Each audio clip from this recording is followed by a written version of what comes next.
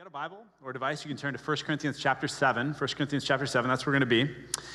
And in this series on 1 Corinthians, we have been dealing with some challenging topics in recent weeks, and today is no different.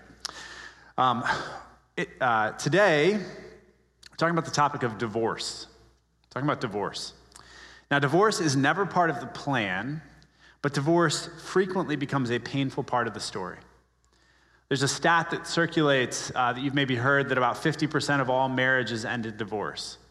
Well, that stat's actually a fiction, but the truth is not that much better. I did some digging, and the best research that I could find shows that about 39% of all first-time marriages and a higher percentage of subsequent marriages end in divorce these days. And for that reason, divorce touches all of us. Some of us have experienced parents divorcing when we were young.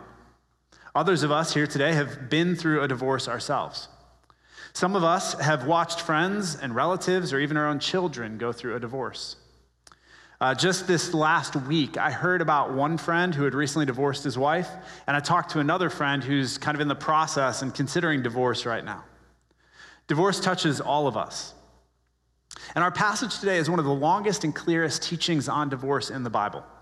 So today we're going to look closely at what the Bible says about divorce. Now, to frame this for us this morning, I want to use an analogy from the world of sports. I'm a sports guy. My day job, I work with athletes in action. I love sports. And so if you're not into sports, you got to forgive me this morning. I have to drop some sports on you. So we're going sports. But I want to use an analogy from the world of sports to kind of introduce the framework of the Apostle Paul's ethical teaching. The deal is that all of us, as we go through life, we're playing for some kind of team in the world. And then when you come to faith in Jesus, when you believe in Jesus, what Jesus does is he drafts you onto his team and you become part of Team Jesus.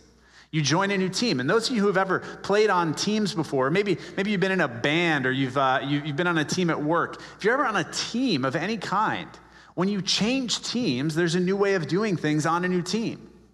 Like your team shapes the way that things happen in your life. And if you change teams, you get a new way of doing things. And when you believe in Jesus, what happens is you get a new playbook for life. You know, you're living for the world, you're living in the world, you're on this team, and you're living a certain way. But when you believe in Jesus, it comes with a new playbook for how you're going to live. You don't run that playbook in order to get on the team. You can't. You can't run the playbook. Like the fact for all of us is that we have not run the playbook. That's our problem. All of us have fallen short of God's standards. We don't run the playbook. But Jesus, in his great love for us, he drafts us. He picks us up in the draft. He says, hey, I want you on my team. And he rescues you and he puts you on his team. But when he puts you on his team, he gives you this new playbook. And because you're on the team, because you belong to Jesus, because you believed in Jesus, because Jesus has saved you, now you run the playbook. That's the Christian life. And Paul, in these chapters of 1 Corinthians, in this section we've been in, what he's doing is he's walking through the playbook. He's showing us the plays that members of Team Jesus do and do not run. And our text today, it's the playbook regarding divorce. So what we're going to do this morning is we're going to read our text and we're going to walk carefully through it. And we won't be able to say everything that needs to be said or could be said regarding divorce this morning. So if you have questions about anything that comes up in the sermon, ask Rafe. Go to him. All right? But my aim today is for you to walk out of here with a ton of clarity around what the Bible says regarding divorce and how it applies to each of our lives, wherever we're sitting, whatever kind of relationship circumstances we're in right now.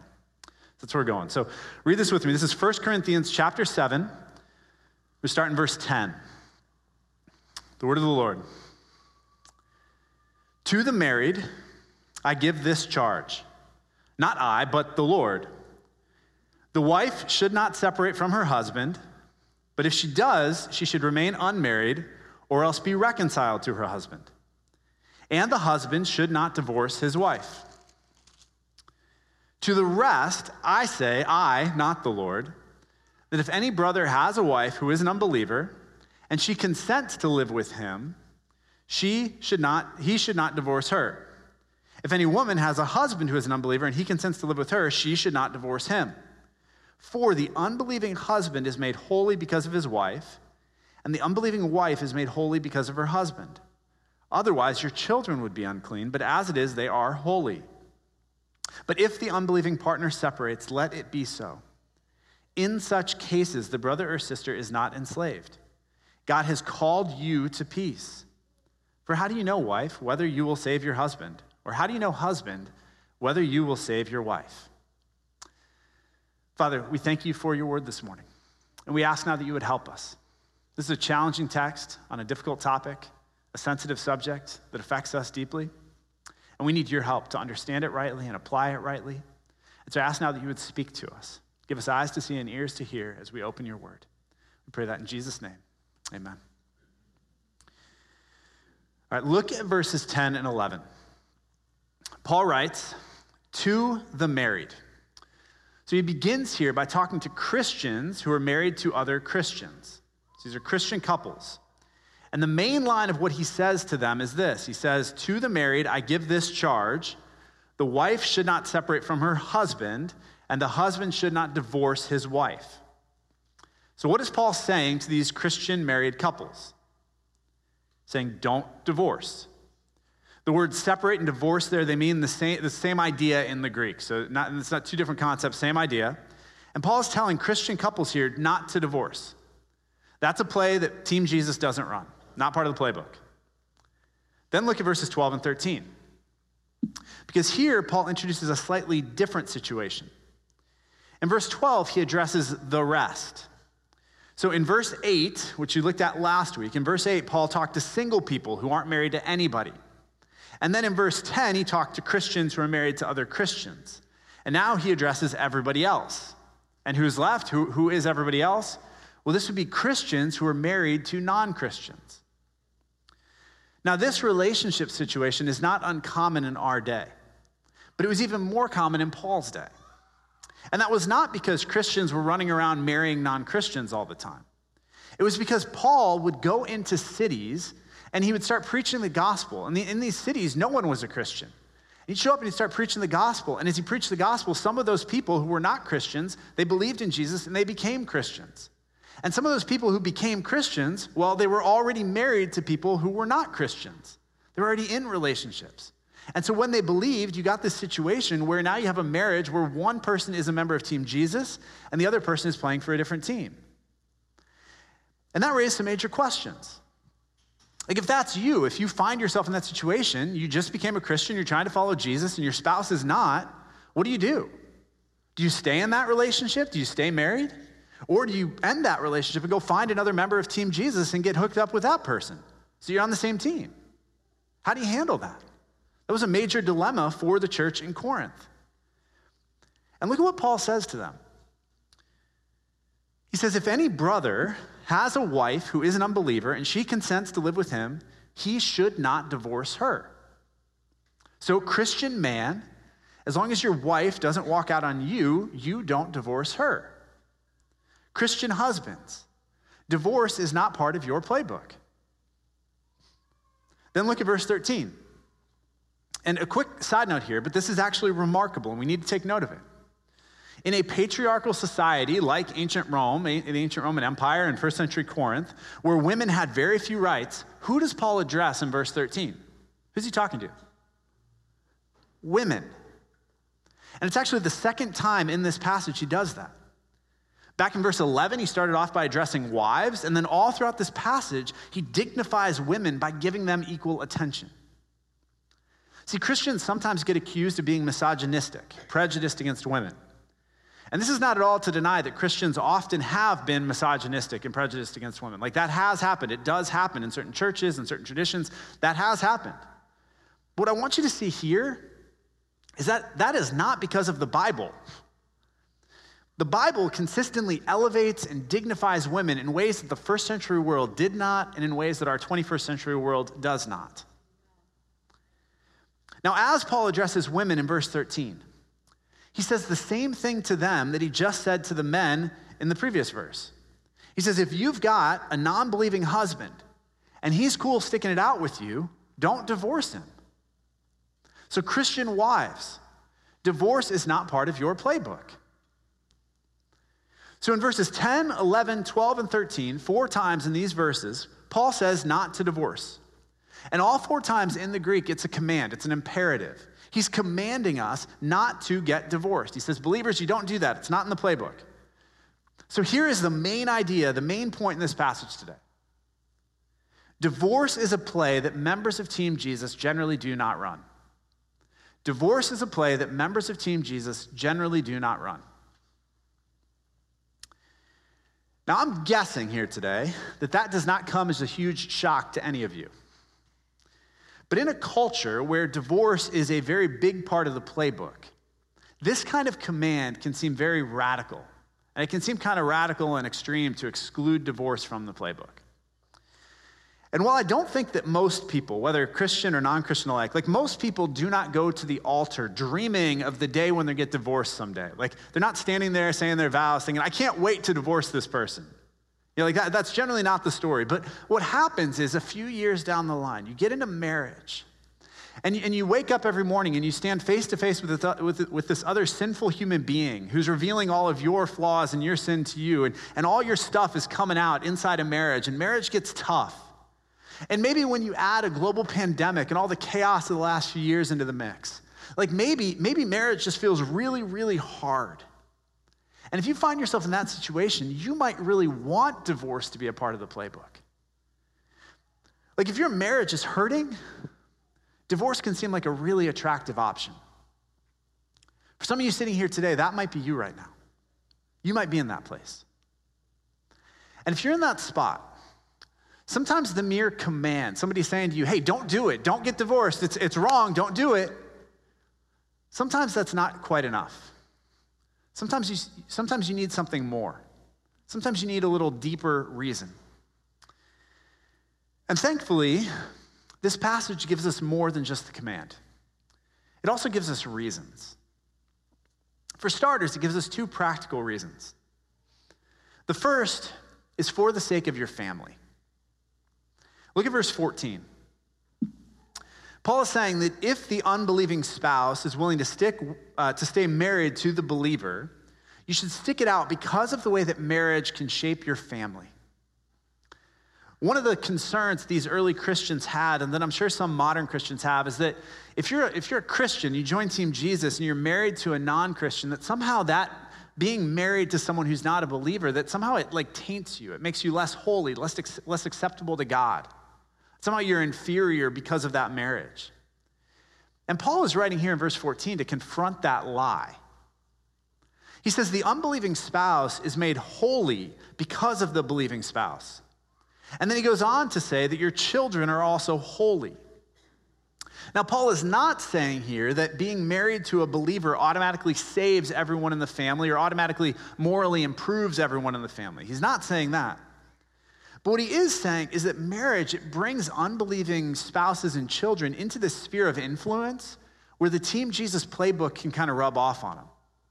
It puts you in proximity to believers, and it puts you in proximity to people who are following Christ. And in that proximity, the Christ-like lifestyle of the believer, and this is assuming that the believer is really following Jesus and is trying to live out the commands of the Bible and honoring God in the relationship. But being married in a situation like that, it puts the unbelievers into a situation where they're exposed to the life of Christ. And that can have a really positive effect on the family as a whole, on the life in the home. It can shape life there and have a positive effect. So that's the first reason. And then the second practical reason is for the sake of your spouse. Look at verse 16. How do you know, wife, whether you will save your husband? Or how do you know, husband, whether you will save your wife? If you're married to an unbeliever, you don't know how God might use you in that person's life over the long haul. Paul's not guaranteeing salvation here, but he is holding it out as a possibility. Like God might use you to bring your spouse to saving faith in Christ. Your spouse might watch your life, might see your faith, might see how you love him or her with the love of Christ, might see the difference that Jesus makes in your life. And your spouse might be drawn to Christ through your witness. Again, there's no guarantee, but it's more likely being in the sphere of your influence than it might be otherwise. And so Paul says, don't divorce, stay married. Now, Paul's not saying that single Christians, many of you are single here, he's not saying that you should go out seeking non-believing spouses so you can try this out. This is not an endorsement of missionary dating, okay? But he is saying that if you're already married to a non-believer when you become a Christian, you are not lesser because of it. You're not inferior. And in fact, God can use you to impact your family, and he can use you to impact your spouse. And so stick it out. So don't divorce a non-believing spouse because of how your marriage can positively impact your family and your spouse. Now, those are the practical reasons not to divorce. And they're given specifically to Christians who are married to non-Christians. But that's not all Paul gives us here. Because undergirding and supporting everything else Paul says is something much deeper that applies to all marriages. And we see a hint of it in verse 10. In verse 10, Paul writes, "To the married, I give this charge." And then in parentheses, you'll see he says, "Not I, but the Lord." In verse 12, he flips that formula around. He says, "I, not the Lord." So the Lord here is Jesus. And Paul is commenting on what Jesus did and did not directly address during his earthly ministry. Now, all of this, everything in this passage, it carries the same biblical and ethical weight. All of this is Bible. All of this is God's word. But Jesus himself, during his teaching ministry, he did not directly speak to the verse 12 and 13 issue of a believer being married to a non-believer. He didn't talk about that. But he did directly speak to the verse 10 and 11 issue of believers in marriage and divorce. And that's why Paul says in verse 10, "Not I, but the Lord." Because what he's saying here is essentially a retweet of what Jesus said first. And it's in what Jesus said first that we see the deeper reason not to divorce. So what did Jesus say first? Well, there are 4 different places in the Gospels where Jesus talks about divorce. 2 of those are very brief comments. One is Matthew 5, 31 and 32. The other is Luke 16, 18, if you want to look those up later. The other 2 places are more extended, and they're actually parallel accounts of the same scene. And in that scene, Jesus talks about divorce in conversation with the religious leaders who disagreed with his position. They were kind of testing him and challenging him on it. One of those is Mark 10, 1 through 12, and then the other is this text you're going to see behind me. This is Matthew 19, 3 through 6. And this is what Jesus says about divorce. Pharisees came up to him and they tested him by asking, "Is it lawful to divorce one's wife for any cause? Can I just go out and get a divorce because I want to? Is it okay?" And Jesus answered, "Have you not read that he who created them from the beginning made them male and female, and said, therefore a man shall leave his father and his mother and hold fast to his wife, and the 2 shall become one flesh. So they are no longer 2, but one flesh. What therefore God has joined together, let not man separate." So the Pharisees, these religious leaders, they asked Jesus, "Is divorce part of the playbook? Can you do it?" And notice how Jesus responds. He takes them to God's word. He says, "Have you not read?" And he's referencing Genesis chapters 1 and 2 at the very beginning of the Bible. And he's talking about God's original design for marriage. In verse 5, he quotes Genesis 2:24, which is the key text in the whole Bible when it comes to marriage. "Therefore, a man shall leave his father and mother and hold fast to his wife, and the 2 shall become one flesh." This is the architect's blueprint for marriage, right here. And according to the architect, do you know what marriage is? Marriage is bad math. Marriage is bad math. See, marriage is not 1/2 plus 1/2 equals 1. It is not the romanticized Hollywood kind of relationship you see in the movies. Anybody remember Jerry Maguire, the movie Jerry Maguire back in the day? Anybody? Am I dating myself here? Okay, a few people? All right. Okay, thank you. Rafe is with me. He loves this movie. But in Jerry Maguire, Tom Cruise is this high-powered sports agent, and he over time eventually gets in this relationship with his secretary, and they fall in love. And the climax of the movie, there's a scene that women everywhere loved, right? And what does Tom Cruise say to his secretary? What is it? Well, not "show me the money." I think that's a different movie. What does Tom Cruise say to his secretary in that moment? "You complete me. You complete me. You make me whole. I'm an incomplete person, but with you, I'm whole. I'm complete." Right? Like, this is not that. This is not that. No other human being ever can or will complete you. They can't. Only God can do that. And if you put that kind of pressure on a relationship, you're going to smother the other person, and you're going to end up sorely disappointed. because no other person can complete you. And if you go into the relationship expecting this person to complete you, you're going to expect way too much out of your spouse, and you're never going to be complete. You'll never be whole. So it's not 1/2 plus 1/2 equals 1. Marriage is also not 1 plus 1 equals 2. It's not the mere partnership, a mutual agreement of two individuals to say, hey, we're going to pair up for a while. We're going to join forces together. We're going to form a team. We're going to go after it together. It's not just that. It's not a temporary consumer kind of relationship like what you might have with your internet provider. Where you're like, hey, I got a good deal. This is working out for me. I like the way this is working. I'm committed as long as I have a good deal. But I'm kind of scanning the horizon and looking, can I get a better deal somewhere else? Can I find a better partner to pair up with where things would be better for me? Right? And if you find a better deal, you break up with that partner and you go to a new partner. It's not 1 plus 1 equals 2 like that. It's not a consumer relationship. No, marriage is not 1/2 plus 1/2 equals 1. It's not 1 plus 1 equals 2. It's not math that actually works. It's not math where you can take the sum and you can divide it back out and get the original parts back out. It doesn't work like that. No, marriage in the Bible is bad math. It's 1 plus 1 equals 1. It's 1 plus 1 equals 1. It is the lifelong joining together of a man and a woman in a one flesh union. When you get married, you commit to giving your whole self to the other person for the whole of your life. That means relationally, emotionally, spiritually, mentally, financially, and physically. You join your schedules, your bank accounts, your social networks, your passwords. You join everything. You don't lose your individuality. You come into the relationship as a whole person. You're a full one coming in.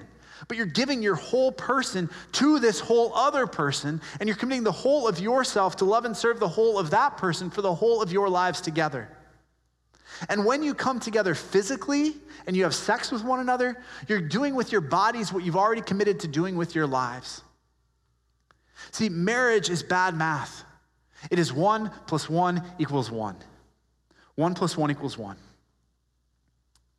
And Jesus says in Matthew 19:6, that God is the one who makes that bad math possible. What God has joined together, let not man separate. You see, Jesus anchors his view of marriage and divorce in the bad math of God's blueprint. His objection to divorce is theological and spiritual.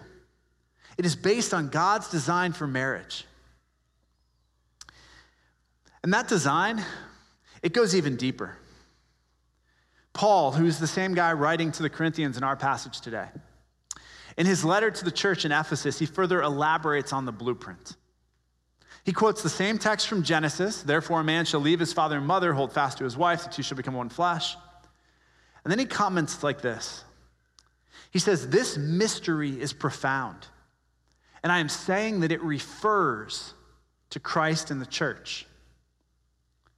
So Paul says the bad math of marriage is a profound mystery, right? Like it blows your mind how that bad math works. It doesn't make sense. It's abstract. It's hard to wrap your head around. It's a profound mystery. And then he says that bad math, it refers to Christ and the church. Now, do you know what this is? Take a look at this picture. Anybody know what this is? Yeah, this is a picture of Kinsey, my wife and I, on our wedding day. She's sitting right over there.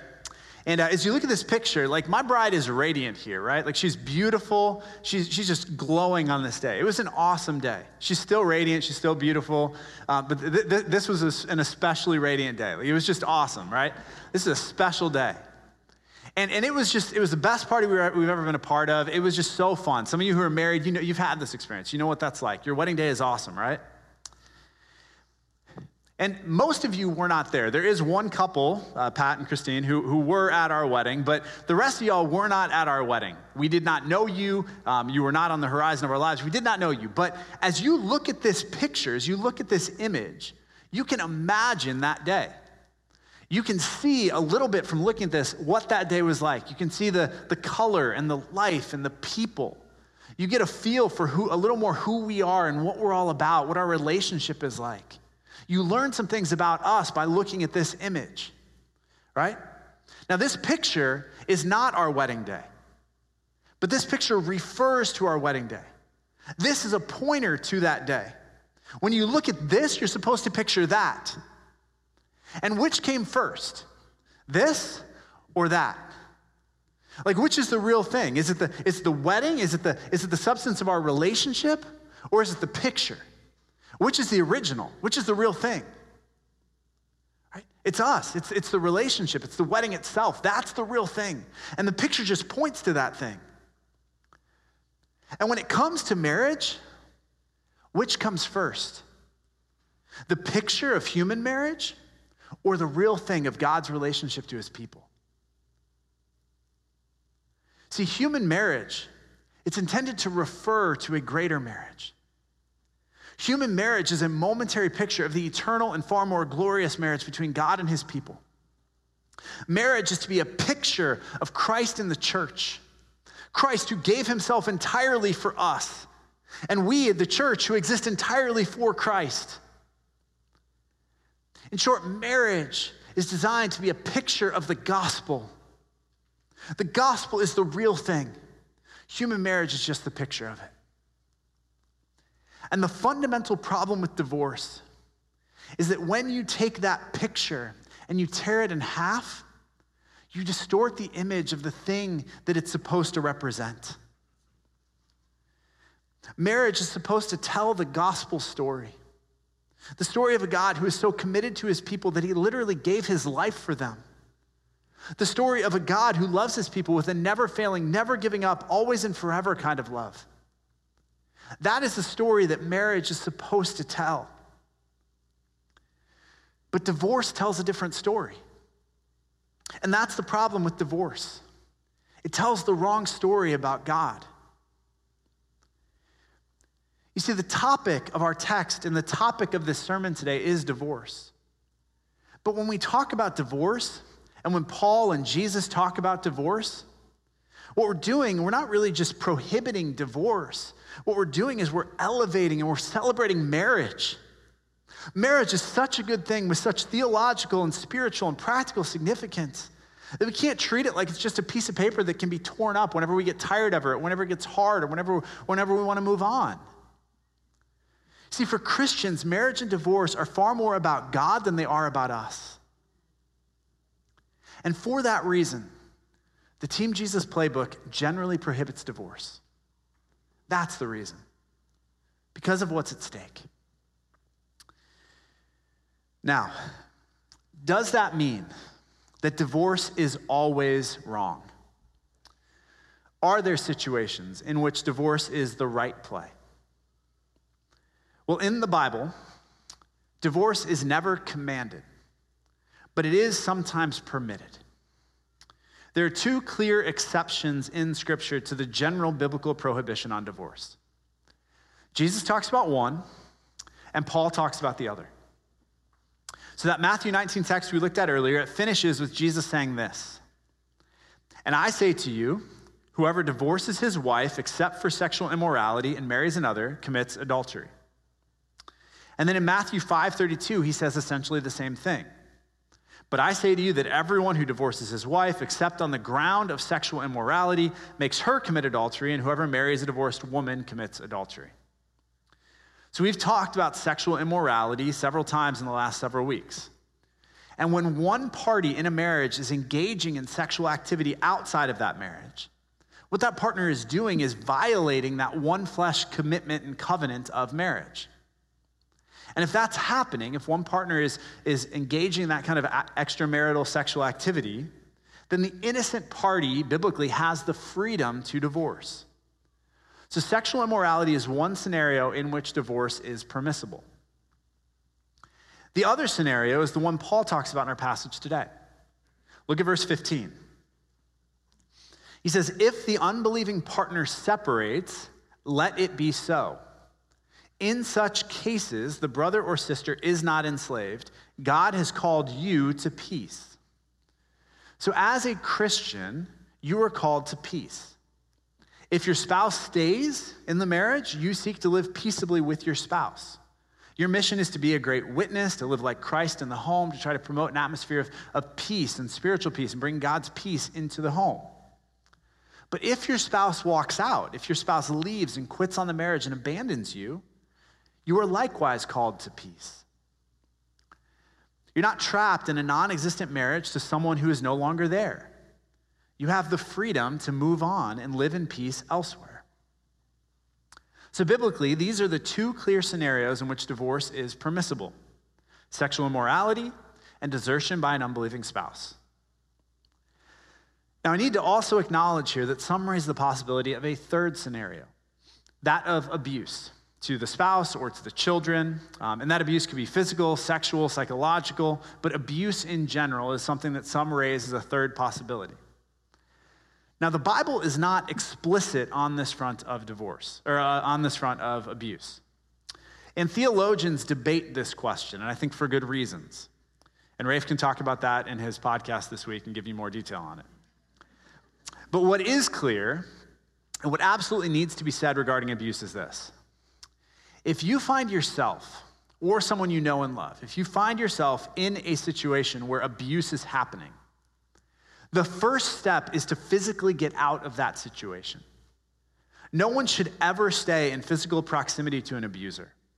So move out, get away, go stay with a friend. Start by physically getting away. If you got a friend who's in that kind of situation, who's being abused, get that person out. Help that person, right? Get them away from the abuse. Do not stay in a dangerous situation. Get out of that situation. If that's you right now, I plead with you, get out. Let the church help you. Get out, okay? And then, and this is really an important step in any of these scenarios, if you're considering divorce at all, if divorce is on your radar, you're thinking about it, what you need to do is you need to bring wise Christians into the situation with you to get wisdom on the best course of action going forward. This is one of the functions of elders in the local church. It is to help the body of Christ apply God's word to the complexities of life. And so if you're dealing with a spouse who is cheating or leaving or abusing, please come talk to your pastors and your elders about that situation. Your leaders love you here. And your leaders will want to help you. They are for you, and they will help you navigate through those complexities. So if that's you, come talk to them, okay? Now, one last feature of our passage today. In verse 11, Paul adds a parenthetical comment. He says, if a wife separates, she should remain unmarried or else be reconciled to her husband. And Paul here is again echoing Jesus. Jesus said that if you divorce on unbiblical grounds and you marry someone else, you're committing adultery. And that makes sense because the first marriage would still be valid, and yet you're joining yourself to someone else. So Paul says your choices, if you do not have biblical grounds for divorce, your choices are to stay single or to reconcile with your spouse. So if you're a Christian and your divorce is not biblically permissible, then remarriage likewise is not biblically permissible. You can stay single, or you can fix things with your first spouse, but you cannot remarry someone else. So let me sum up what we've said today. I'll give you a little summary. 1, divorce is not usually part of the Team Jesus playbook. 2, divorce is never commanded, but it is sometimes permitted. 3, when divorce is not permitted, remarriage also is not permitted. And 4, all of that is because divorce tells the wrong story about God and the gospel. Now, let me get really practical here. I want to finish this morning by addressing some of you who are in various life and relationship stages that this text might touch. So for those of you who are currently single and who are desiring marriage in the future, marriage is a really good thing. It is a good gift from a good God. But marriage is not the best thing. God is the best thing.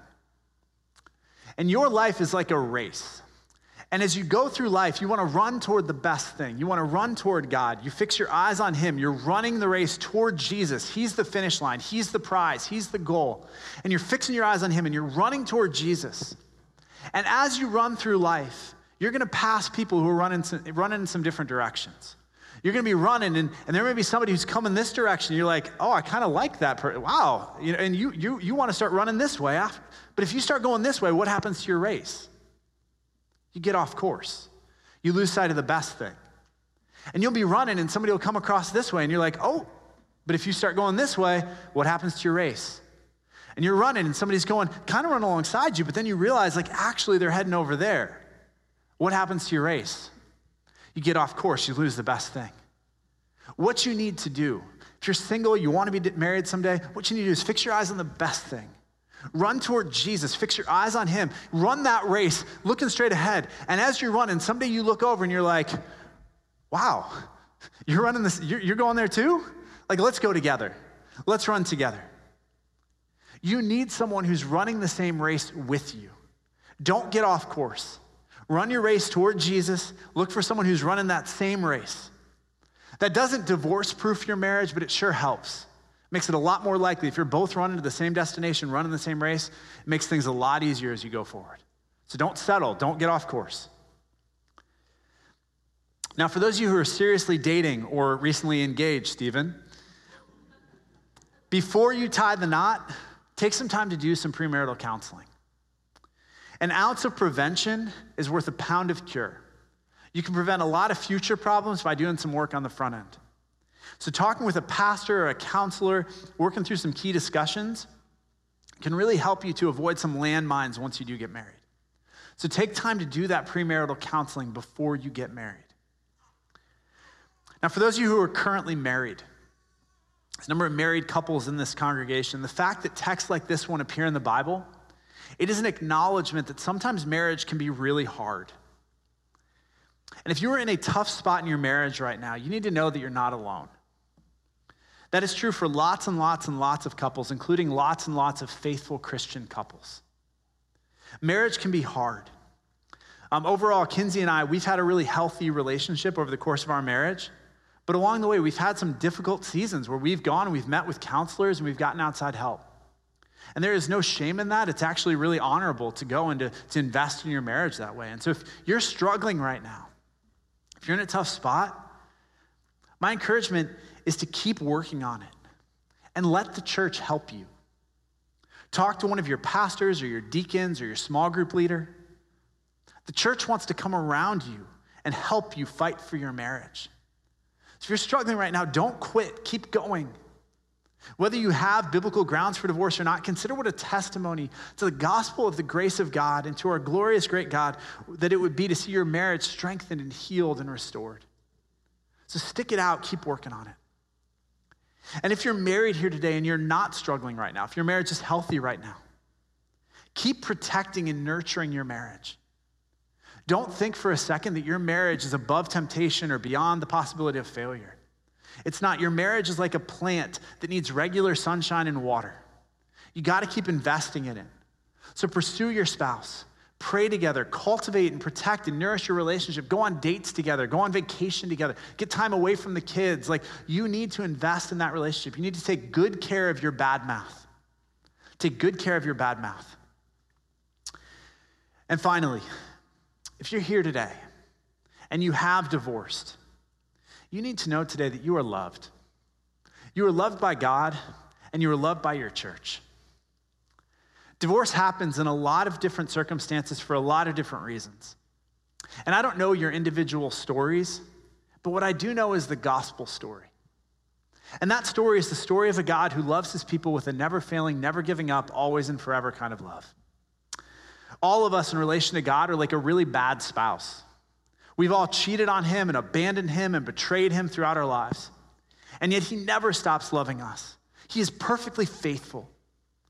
And because he is, no matter what you have done or no matter what has been done to you, God loved you so much that he came in the person of Jesus and he laid down his life for you to give new life to you. And if you have trusted in him, regardless of your story, his love is yours now and forever. Through faith in Christ, through faith in Jesus alone, you become part of Team Jesus, and you belong in God's family, and you belong here in this church family. So know today that you are loved, and know that your church wants to come around you and help you to grieve or to grow or to find hope or healing or whatever you need in this season of your life. And if you're here today and you haven't yet tasted God's great love for you yet, man, let today be that day. Let today be that day. Trust in Jesus. Join his family. Know his love. Let's pray. Father, we thank you for your word, and we thank you for yourself. You are the best thing. You are the greatest thing. And it is remarkable the way in which you love us, the way you pursue us, the way that you are faithful even when we are unfaithful. And I pray today for each of us that our lives would be run toward you, that we would fix our eyes on you in whatever relationship situation we're in. I pray for those who are single that you would help them to run hard after you, not compromise, not settle, but to pursue you and to wait on you to provide a godly spouse to run with them. Pray you give them patience in that race. Pray for those who are married, that you'd strengthen those marriages. Strengthen the marriages in this room. Would our marriages reflect the gospel to a watching world? Would we be people who glorify you in the way that we love and serve one another inside of marriage? I pray for those who are really struggling right now. Would you help them? Would you meet them in the midst of these struggles? Would you be a source of healing and hope and help? Would you help them, give them the courage today even to reach out and ask for that help? And I pray for those who've been divorced. Would they know your mercy and your grace and your love for them today? And for all of us, would you draw our hearts closer to you? Would we live in great relationship with you forever? We thank you and praise you in Jesus' name. Amen.